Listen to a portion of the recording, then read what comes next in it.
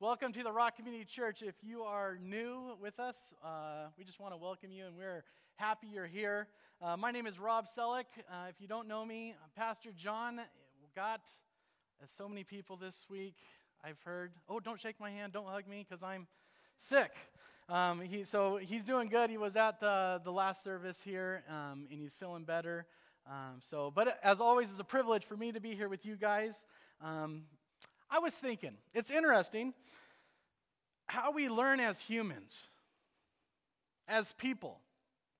I was 7 years old, and all the family was over at my parents' house. It was Thanksgiving, my aunts, uncles, grandparents, my cousins. And when I was little, in my dad's backyard, he had like horse property, and it was just an open field, and there's enough room for me to ride my go-kart around. I could do a big oval track or like a figure eight. And all my family was on the patio, and I was out there riding, thinking I was so cool. They were watching me, raising dust, and I come in and I park my go-kart, I turn it off, and I walk around to the back. It was just like a little lawnmower engine. And I touched the muffler. Have you ever burnt yourself? Yeah. You remember the first time you burnt yourself, and it feels like your heart's thumping, pounding, wherever it is that you burnt yourself? It just is an awkward pain. It's interesting, I think about that situation, and when stuff like that happens in life, no one had to remind Rob from that day forward, oh, don't touch something that's hot. I knew it. I learned it. There was no doubt in my mind. These natural consequences, they're good teaching tools for us. And in reality, when we touch it, ouch, we don't like it, and no one has to remind us. I don't like the pain. I don't like what happened. In fact, I'm going to avoid that. I'm going to stay away from it. No one had to write like the rules of the house on the fridge. Rob, don't touch things that are hot. I got it. It's interesting. Look at a little kid. Take a little kid that's already been stung by a bee, and the next time they're standing there and a bee comes around, what will they do? Freak out. It doesn't matter what you do to console them. They are freaking out, flailing.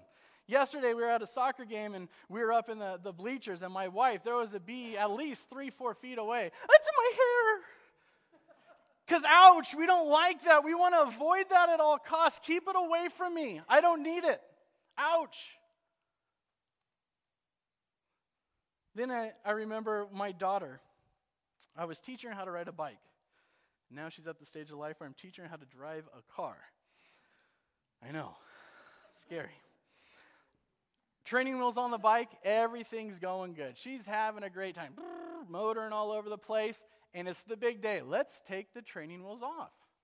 Well, of course, at this time in her mind, perfect. Take the training wheels off. We got them off. I got her. I'm doing the old seat hold, handlebar hold. All right, just keep going. Everything's going good. Let go. She's doing good. And she goes to make the turn. Crash, right? Scuff the knees, scrape the hands, the crying, and you console them. Right now, we just learned we don't like natural consequences of pain. Ouch, stay away from it. But what do we do when our kid falls off the bike? We get them to quit crying, and then we tell them, hey, what? I don't want to get back on that bike. Are you kidding me? Ouch. I don't like the pain. I want to avoid that. And what an awesome lesson for mature kids and us mature adults to realize that there's some things in life, even though there's an ouch, the best thing for us is through it. Not to avoid it, not to pull back. And we're going to see an awesome story this morning out of the Bible of a woman who experiences some ouches of major magnitude, and I want us to note how she responds. If you have your Bibles, turn to Matthew chapter 15.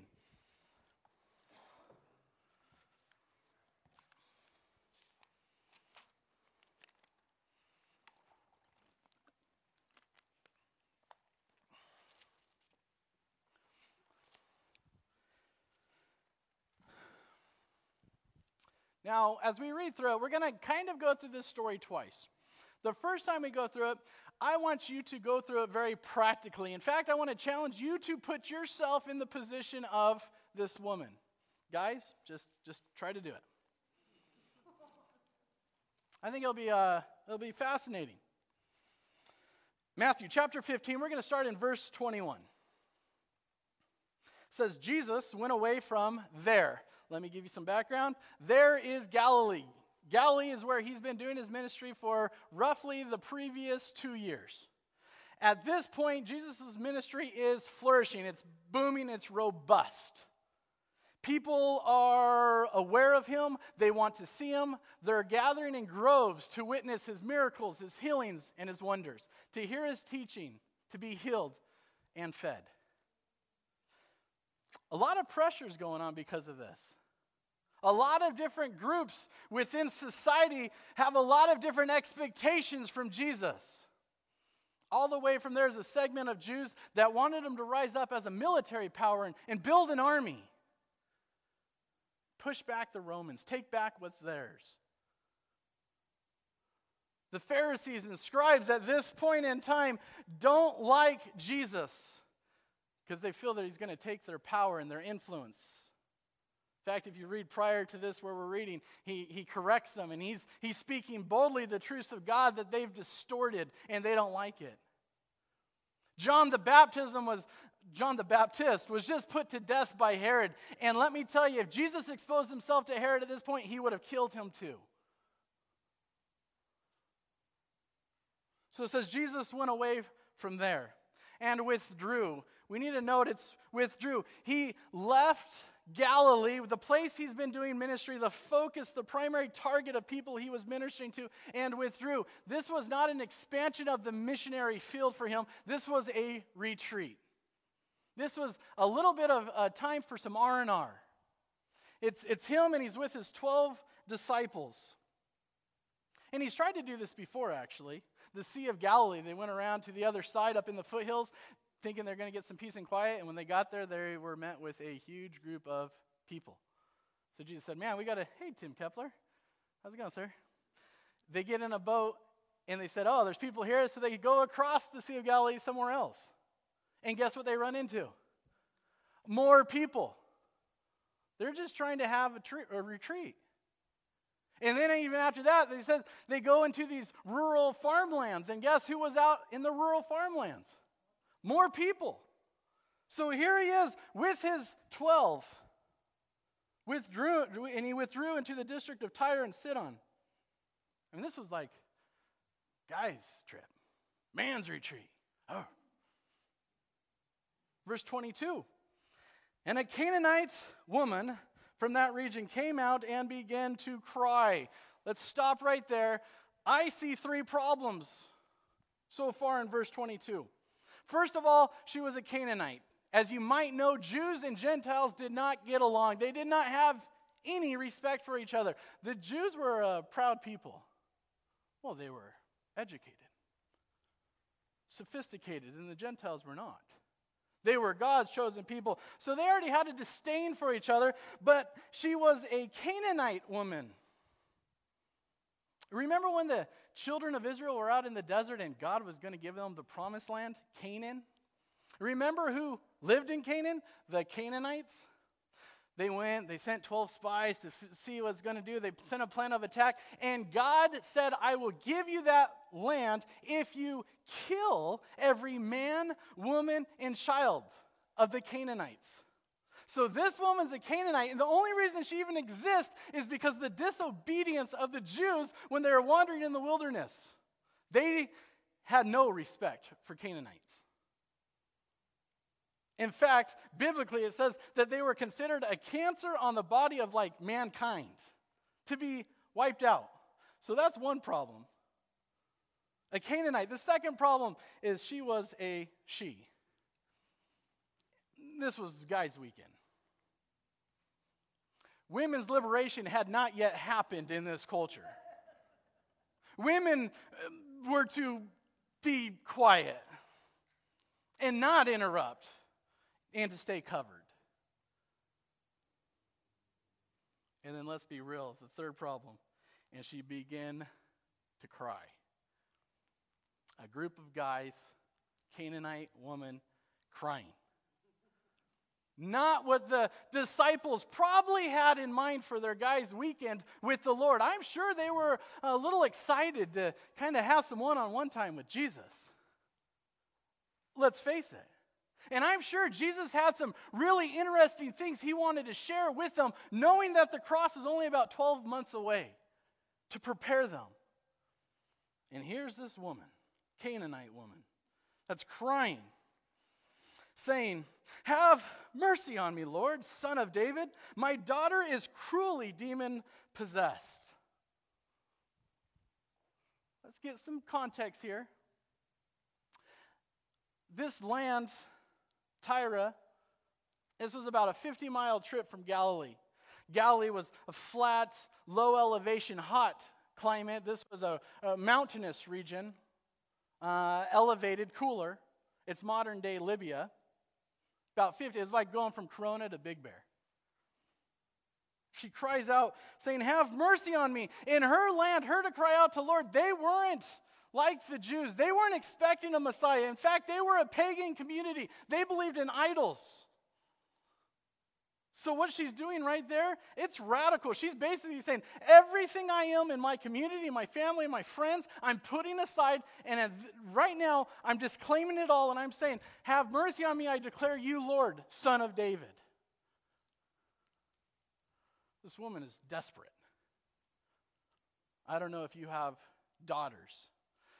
For at least me, probably most dads, when your daughter's in distress, it's heavy. And for moms, when your daughter's in distress, it's worrisome. And I don't think this daughter was just having a little bit of problem with demons.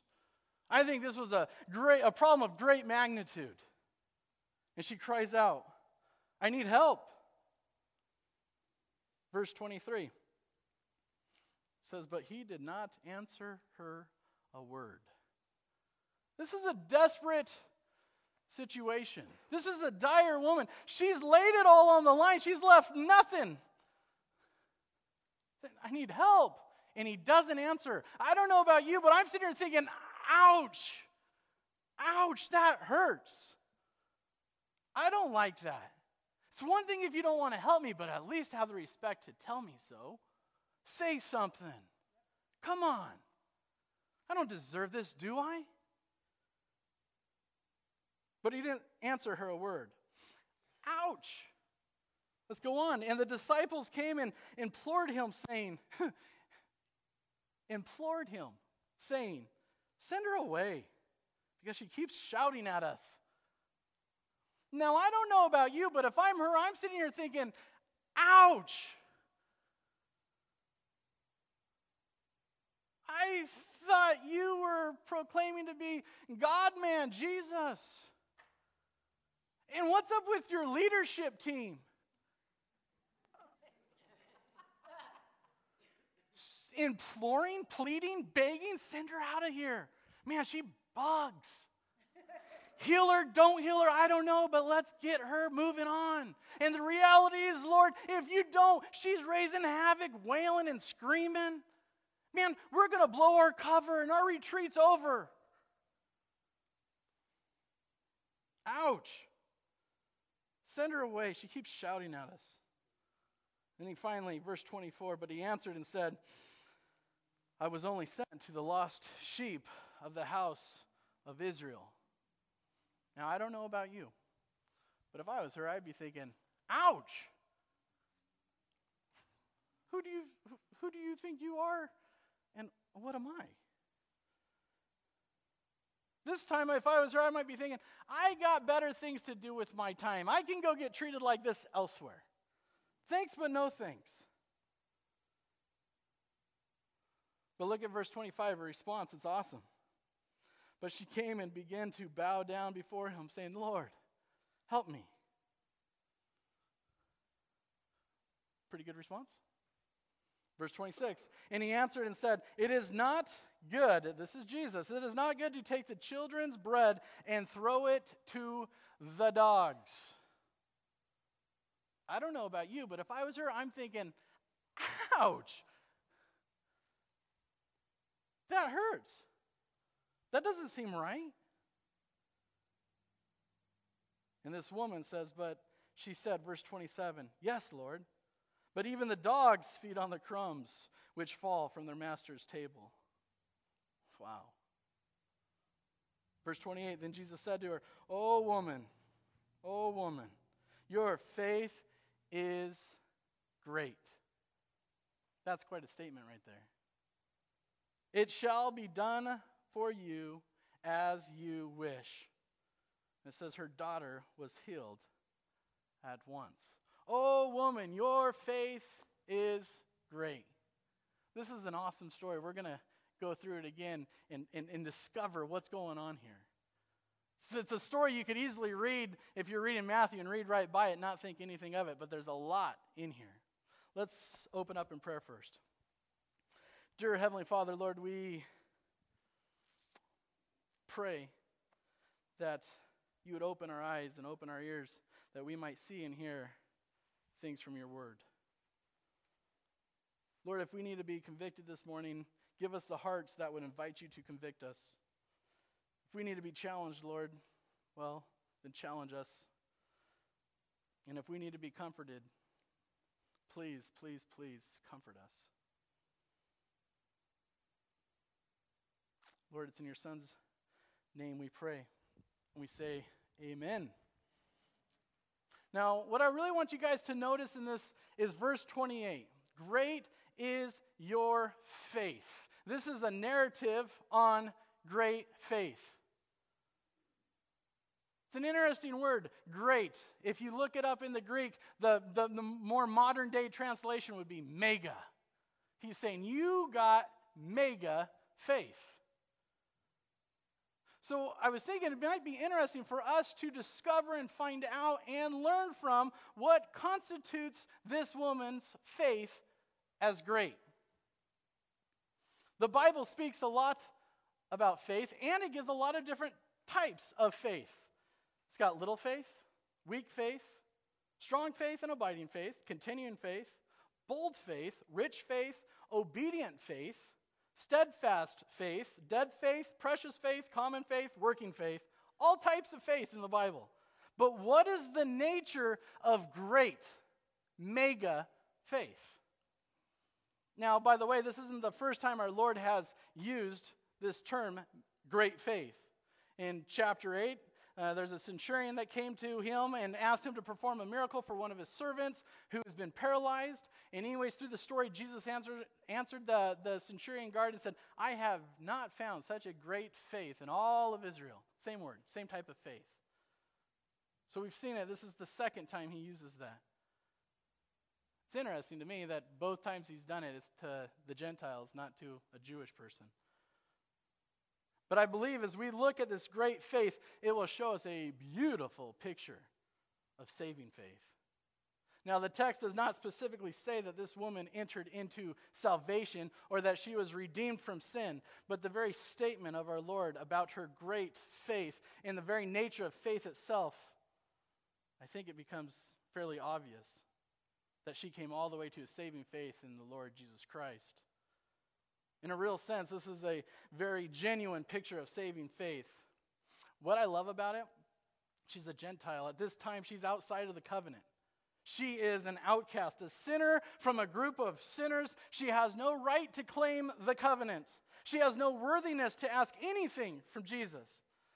So for me, she's the perfect example of a sinner who comes without right, who comes without privilege, who comes without worthiness, but embraces Jesus Christ by faith. I think at this point in the story, we can logically conclude that she is utterly dissatisfied with her idols. We talked about it. Her daughter's in bad shape, and this is a desperate mom willing to do whatever, and she's gone through everything she could. She's wailed out and screamed and trying to get those small g gods' attentions. It didn't work. She's a desperate woman. She leaves all that, and in her heart believes Jesus Christ can meet her needs. And the end result is it says, you have great faith. 5 characteristics, I think, and we can go through them pretty quick, of great faith. The first element of this type of great faith is your faith needs to be properly directed. She put her faith in the right person. She was delusioned with idols. She was delusioned with deities and false gods. But now she put her faith in the right object. And this is the foremost characteristic of great faith. She has the right object. Today, you hear people all the time talking about, well, I've got faith, and I believe in this, and I believe in that, and it covers everything. But the problem is a lot of that type of faith isn't in the right object. In fact, everyone's got faith, whether they realize it or not. Even people who say, I don't believe in anything, it takes faith to believe that. Unfortunately, that type of belief is nothing. Let's think of it like this. Let's say we're in an airplane, and you decide you're going to jump out of the airplane without a parachute. But you believe, but you have faith, it's all going to be all right. What do you think? Is that faith or is it foolishness? Now, if you were going to jump out of an airplane and you had a parachute on, and you have now what? Faith in the object that the parachute's going to deploy, and you're going to land and you're going to be okay. Well, that's sensible faith. So when we're talking about relationship with God, our faith has to be directed into the right object. And we've got people who believe in love and music and work and finances and friends, all good things, but not when we're talking about a relationship with God. It's not directed at the right object. And this woman here is turning her back on the idols. She's now believing in the Lord, the Son of David. The object of her faith is now correct. Wishful thinking, unfortunately, is not faith. It is just an illusion. Great faith always has the right object, turning from false gods to the real God. The fake deity to the one true, real deity. And I'm sure idols up to this point were okay for her, but not when it really mattered. They couldn't do for her what she needed Christ to do for her. Peter in Acts 4:12 says, neither is there salvation in any other name but Jesus Christ. It will be found nowhere else. Must be directed at the right object. Paul in Acts 20:22, he says that we preach repentance towards God and faith in who? Our Lord Jesus Christ. It must be directed in the right object. And unfortunately, there will be a lot of really good intended people that will not be with God in heaven because unfortunately they put their faith in the wrong object. They believed in the wrong thing. They might have believed really hard with a lot of faith, but unfortunately it's the wrong object. Great faith has the right object, is properly directed. This woman coming out of paganism and putting her faith into Christ is an example of that great faith. So not only is great faith properly directed, but number 2, it is repentant. Verse 22, a Canaanite woman came from that region and cried out to him, saying, have mercy on me. And what does that mean? What does mercy say? Does mercy say, oh, I'm here to tell you what I deserve? No, mercy in this context says, I am here in spite of the fact that I don't deserve anything. That is what this lady here is asking for, just simple, raw mercy. The basic assumption of anyone who seeks mercy is that they carry with them a sense of unworthiness. She's not demanding anything. It's not her telling God what she deserves, because trust me, we don't want what we deserve from God. We want His mercy. This woman didn't come and say, I demand this or I demand that. Just mercy. I don't deserve anything, just mercy. And yeah, by the way, mercy is a pretty biblical term. It's found in the Bible over 500 times. David cries out in Psalms 51, oh, have mercy on me, O Lord, according to your loving kindness, according to your tender mercies. We see here repentance, a sense of unworthiness, undeserving penance. She's not only turning from God to idols, but there's a sense of recognition that she was simply asking for a favor, mercy from God. She didn't deserve it. Faith and repentance are kind of the same thing. It's not like you add one to the other. Repentance is really actually already in faith. It's an inseparable companion. Faith and repentance are kind of like Siamese twins. They can't be taken apart. They're virtually joined together. It's kind of like two spokes to the same wheel. Kind of like two handles to the same plow. Faith and repentance, correct faith. Repentance has been described as a broken heart for sin and a broken heart from sin. It's a change of mind in the most thorough and radical form. So when we talk about repentance, we're not really adding anything to faith. It's inherent in faith. And she's coming saying, I'm not worthy, give me mercy. We know that God does not desire that any should perish, but all shall come to repentance. Peter says God doesn't slack concerning his promise or willing that any should perish, but all come to repentance, salvation. It's two of the same. Romans 2:4, Paul says, the goodness of God is meant to lead you to repentance, salvation.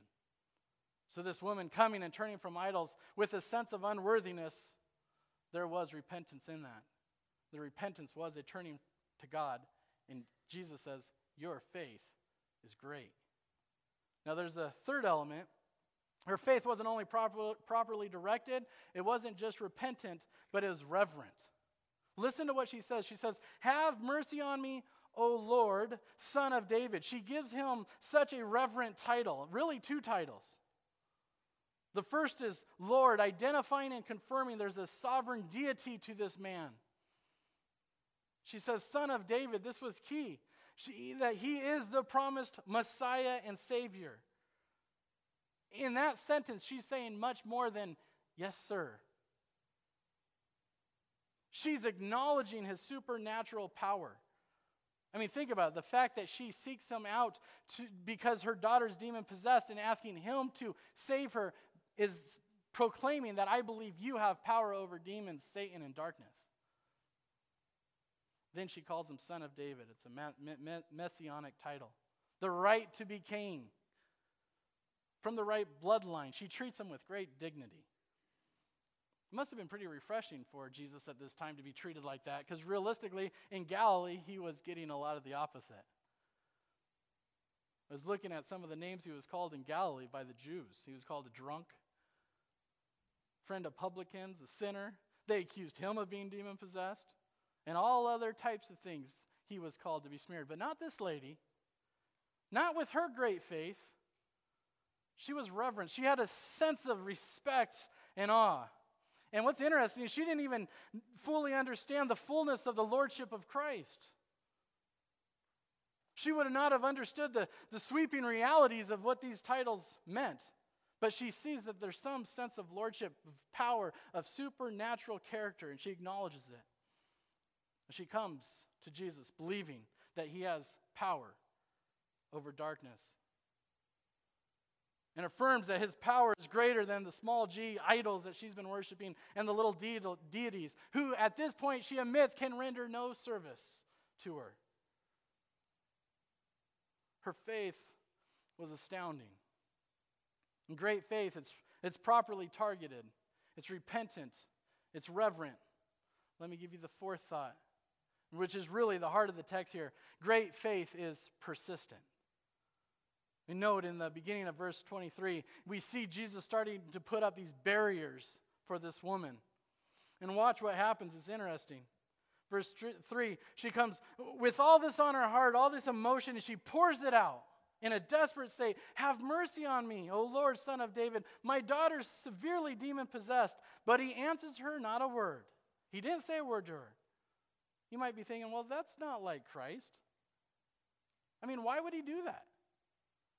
To me, I'm reading this, I'm thinking, this seems really tough. It's kind of like the physician holding back the remedy. Why? Did he care? Well, sure he did. Did he have compassion? Of course he did. But what's he doing? Why didn't he do anything? I think a part of it is he's probably seen enough of the shallowness, the superficiality of people.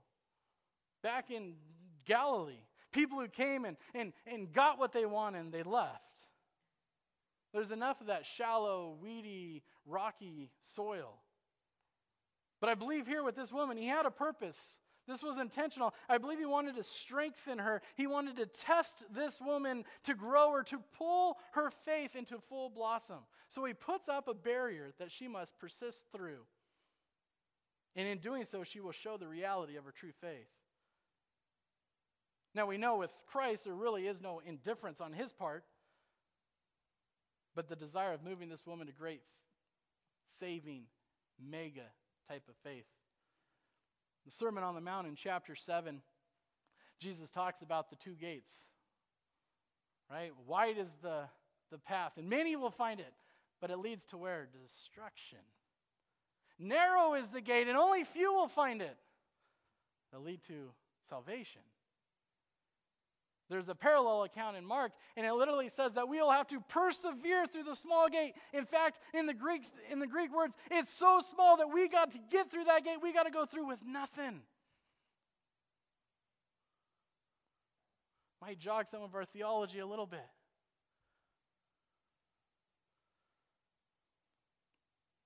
But literally agonizing their way into the kingdom. Jesus isn't looking for shallow, self-deceived, superficial faith. And he wants to demonstrate to this woman the truest faith. So he puts up these barriers through only which genuine faith will persist. So he starts off just by saying nothing. Now the disciples aren't so nearly in control as Christ is, right? Urging him to send her away. Heal her, don't heal her, I don't know. But get rid of her. We've healed thousands of people before. Let's put her in there too and move her on. What it indicates to me is this was probably going on for a little while. She was probably crying out to Jesus for a while. He didn't say anything for a while. Enough for the disciples to be like, enough's enough, let's have a talk and implore him to send her away. This is taking place over a period of time. Him just continuing to be silent while she's yelling, screaming out. And him doing nothing. Disciples concerned, man, our man retreat's going to get ruined. Then he answers her finally, and he said to her, it says, I was not sent to the lost sheep of the house of Israel. Okay, that seems like a terrible thing to say too. Sorry, lady, you're not a Jew. I can't help you. So why would he say that? At this point, biblically, we've seen he's already healed the centurion servant, not a Jew. He's given grace to the Samaritan, not a Jew. In fact, in Matthew 4, it says, multitudes have come out of this region, Tyre and Sidon, and they were healed, and demons were cast out of them. So what's up with this now? I was not sent except to the lost sheep of the house of Israel. It would be like saying, go away. We know you're in great need and you have a lot of problems, but you're not a member of our church. Can you imagine? What is he saying? I think there's a couple things that we can learn here. First of all, this is right after the disciples were talking to him, so I think there's a lot of this that is given back to the disciples. He's saying, first of all, the plan is still on course. It's not time yet to turn our back onto Israel. In spite of their hostility, thank you, their hatred, their bitterness, despite their murderous plots against me, I'm still calling them to repentance. We will go back and stay on course. We'll go back to Israel. We'll preach to them, and we will call them to believe. We will call them to come into the kingdom. We'll do it right up to the end. In fact, Peter, in Acts 3, at the beginning of the church, he's teaching to the Jews, and he tells them, you have killed the Prince of Life. He's giving them a sermon. And at the end of that sermon, he says, but you're still the sons of the covenant. Basically saying, but God is still calling you out. See, the plan was that God would send the Messiah to Israel, and then through Israel, the world would be reached. That was the prophecy. So Jesus is saying, I'm not turning my back on Israel yet. But this is not the time to move to the Gentiles. We're still on plan. We're still going to keep our focus. In essence, I, by God, don't really have anything to do here because I'm sent to the lost sheep of the house of Israel. So for the disciples, I think it was an important note. But let's be realistic. To this woman, it was still kind of a slap in the face. And I would imagine there would be a lot of us at this point who would say, forget it. Maybe I should just go back to what I was doing. The problem with her, what she was doing, it didn't work, and she knew it. The idols weren't going to do anything. And what's amazing about her, it didn't deter her at all. The Lord was testing her, and she went right through the barrier. The Lord's trying to grow and separate her faith so it's not shallow, it's not superficial, but so it's genuine. We can move forward and look at verse 25. In so doing, we'll see the next characteristic of her faith, which was it was humble. Great faith is properly targeted, it's repentant, it's reverent, persistent, and it's humble. It says, then she came and worshiped him. I mean, after all this is a humble lady. She's not mad, but she's worshiping. Lord, she just simply says, help me. Humbly worshiping. This word worship would indicate to us more than likely she is on her knees, face down, if they're outside in the dirt, worshiping God. And that is the right attitude. He puts up this barrier first of silence. Then she's got to deal with the disciples kind of telling her to get rid of them. And then he gives her this barrier of, well, you're not my purpose. But to her, it doesn't matter. She plunges through both of these barriers.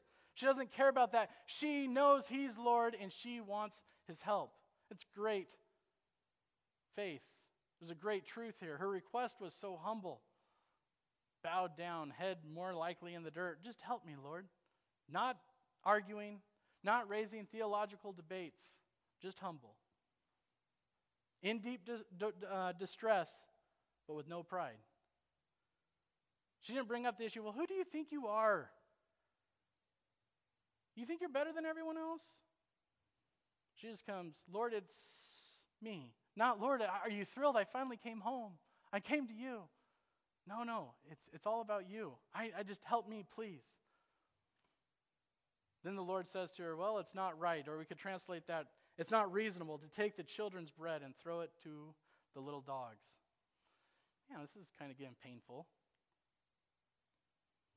First he's silent, then he reminds her she's not a Jewish person, and now he's calling her a dog.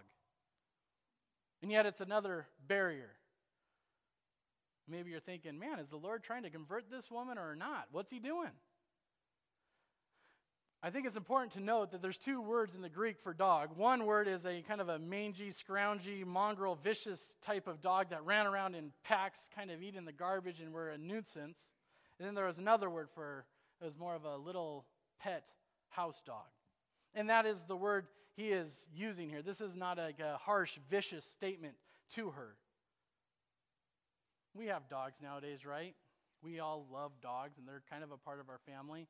But moms and dads, when it's time to eat, and you call everyone to the table, and your kids come, the dog, if it's an inside dog, does it come too? Yeah. And that's best behavior at dinner time. He's sitting there saying, kind of like what we talked about before, my purpose is not yet for you to give my ministry to the Gentiles, but it's to feed the Jewish people. Pretty harsh. It could come across like that. You might be thinking, yeah, ouch. But what is he doing? He's continuing to test her faith. And it's interesting. Biblically, we see this quite a few times. Think about Abraham, right? Father Abraham had many sons, right? And he gave given a marvelous promise. You're going to have a son.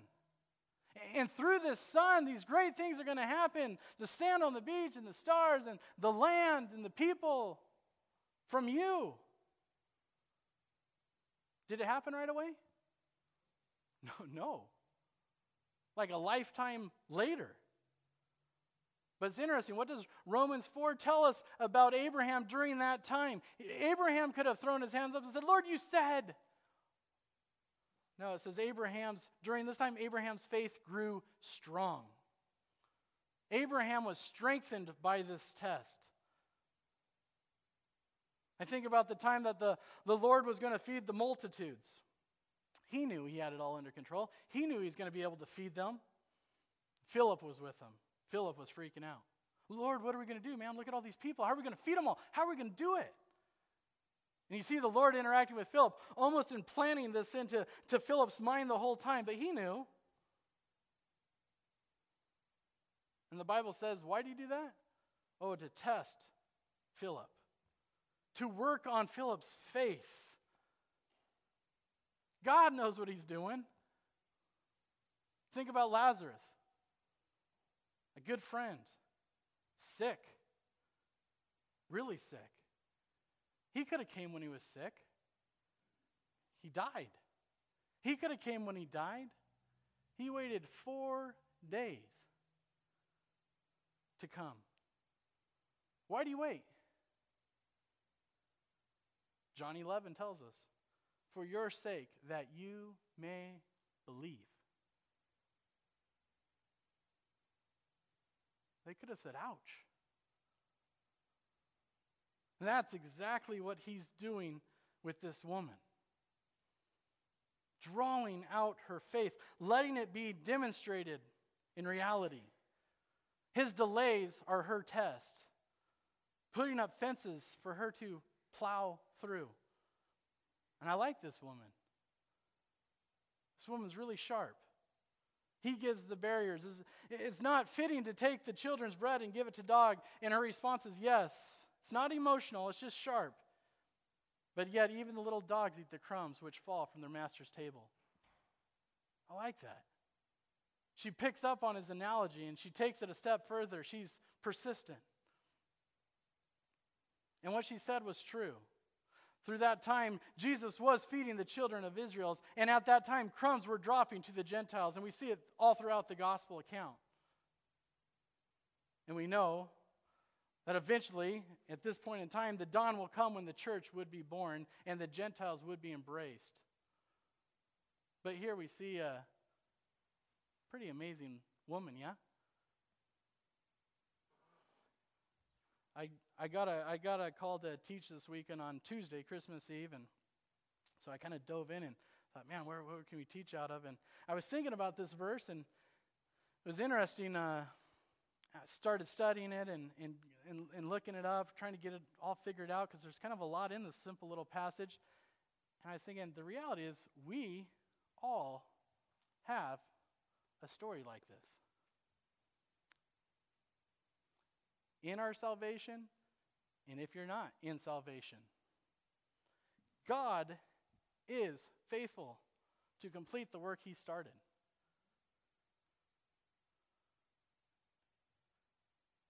The ouches will come. I think what we can learn from this, though, is how great is your faith? How will you respond? And sometimes the ouches, the things we don't want, and the things we could definitely do without, well, therefore are good. What's important is our response. Are we going to remain faithful and keep our faith directed on the right object? Are we going to keep that repentive heart? Are we going to, through the midst of it, hold him reverent? I don't like this. I don't like that. The cliques, the this, the church, the leadership, the pastor, the this. We're going to have persistence. He'll be faithful. And are we going to wrap it all up in humility? For I know the plans I have for you, declares the Lord. To prosper you, to give you a hope and a future.